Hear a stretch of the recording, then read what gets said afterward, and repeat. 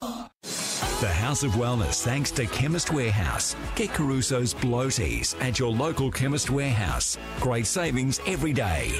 Welcome back to the House of Wellness. Our number, 131873. Please give us a call on any of your health issues. In particular today, you might want to talk about tinnitus or gut health or even meal replacement options. Give us a call, 131873. Living with tinnitus can be an isolating and distressing experience, with 1 in 3 of us suffering from it to some degree here in Australia. Joining us on the line is Dr. Emma Laird, Program Lead and Soundfair and Honorary Research Fellow at the Department of Audiology and Speech Pathology at Melbourne Uni. Welcome to the show, Emma. Can you please explain what tinnitus is? Thank you so much for having me. So tinnitus is basically any sound. Many people hear crickets chirping or ringing sounds that you hear in one or both of your ears or in your head, but it doesn't come externally. It's not from the outside. It's generated inside our heads. It's interesting, Emma, because I got tinnitus from listening to loud music as well, but I do get incredibly concerned with my 9-year-old. They all constantly have to wear either ear pods or some sort of, noise kind of cancelling outside so they can listen to. So, I mean, look, I guess my question is it something that is cumulative? Is it something if you start, you get exposed to these things from a young age, does it progress into tinnitus, or is it just one exposure to it that can cause it? Look, it can be either way, unfortunately. So tinnitus often comes along when anything different happens to our hearing system. So in a lot of our cases, like myself, it's noise exposure, and that can accumulate over time, or it can be from a one-off loud event. But it can even be things like wax build-up or even ear infections. So it really is just any change in that hearing system, and that can be enough to be the onset of tinnitus, unfortunately. Emma, we're getting messages from people that have been suffering from tinnitus for 47 years in one case, from 30 years in another. Now, bearing in mind, we call it ringing in the ears, but it's not necessarily ringing. There are other noises. What's the particular noise that you hear? Yeah, so mine is probably best described as a ringing in the ears. It's like maybe 7, 8 different really high-pitched notes all overlaying one another. So it's like a ringing, but a whole bunch of different pitches. Okay. It's interesting. And I guess sort of what the kind of thing is like, I mean, we know that, like you said, certain things can trigger it, but I mean, what is the impact of tinnitus? And then also, does it also have a progressive hearing effect, as in leading you down the pathway of getting hearing aids? No, not necessarily. So tinnitus has no a damaging effect on your hearing system. A lot of people who do have hearing loss tend to have tinnitus as well, because that hearing loss is another change in the hearing system that can cause tinnitus. But tinnitus itself is not going to necessarily mean that any other damage or hearing loss is going to happen. So it's not like a risk factor for anything else. It often is a symptom of other things like hearing loss. So no, not necessarily. It doesn't mean that you're in this whole journey of ear problems or hearing problems. It can be just that alone. Emma, I'd like to talk about your personal situation because of how you manage it in particular. Can you run us through your management approach?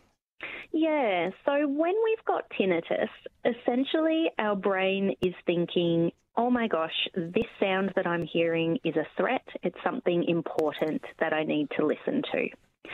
When we manage tinnitus, we basically need to get our brain to think, oh, okay, this sound is not important, and put it in the back of our mind and not pay attention to it anymore.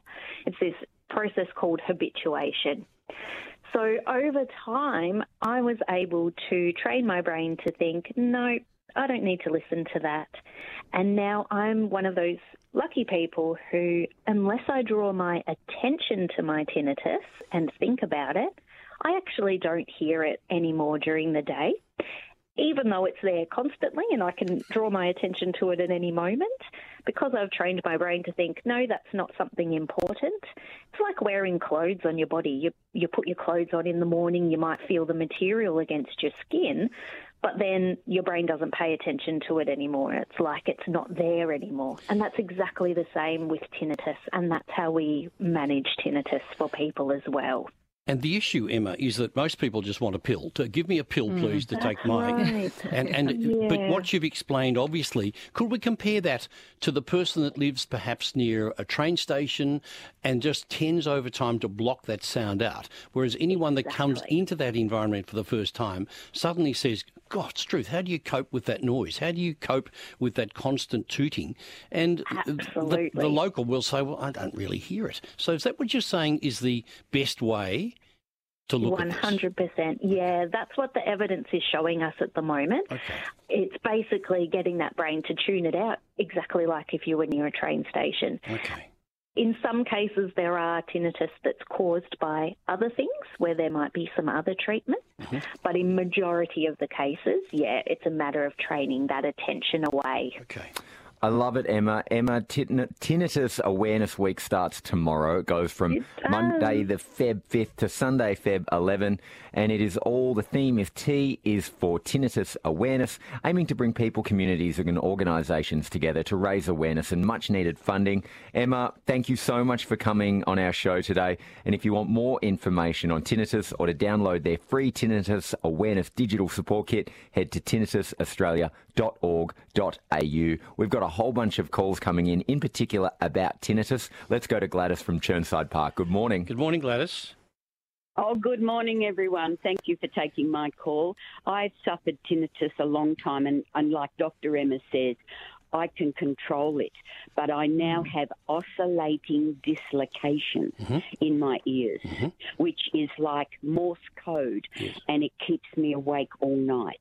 And have you tried then Emma's suggestion, which sounds simple, but obviously it takes time. Have you thought of going to that tinnitusaustralia.org.au website, having a look at the strategies that are available, bearing in mind that perhaps you've been through the worst part, now we've just got to do a bit of fine-tuning. That's, I think, where you start, Gladys.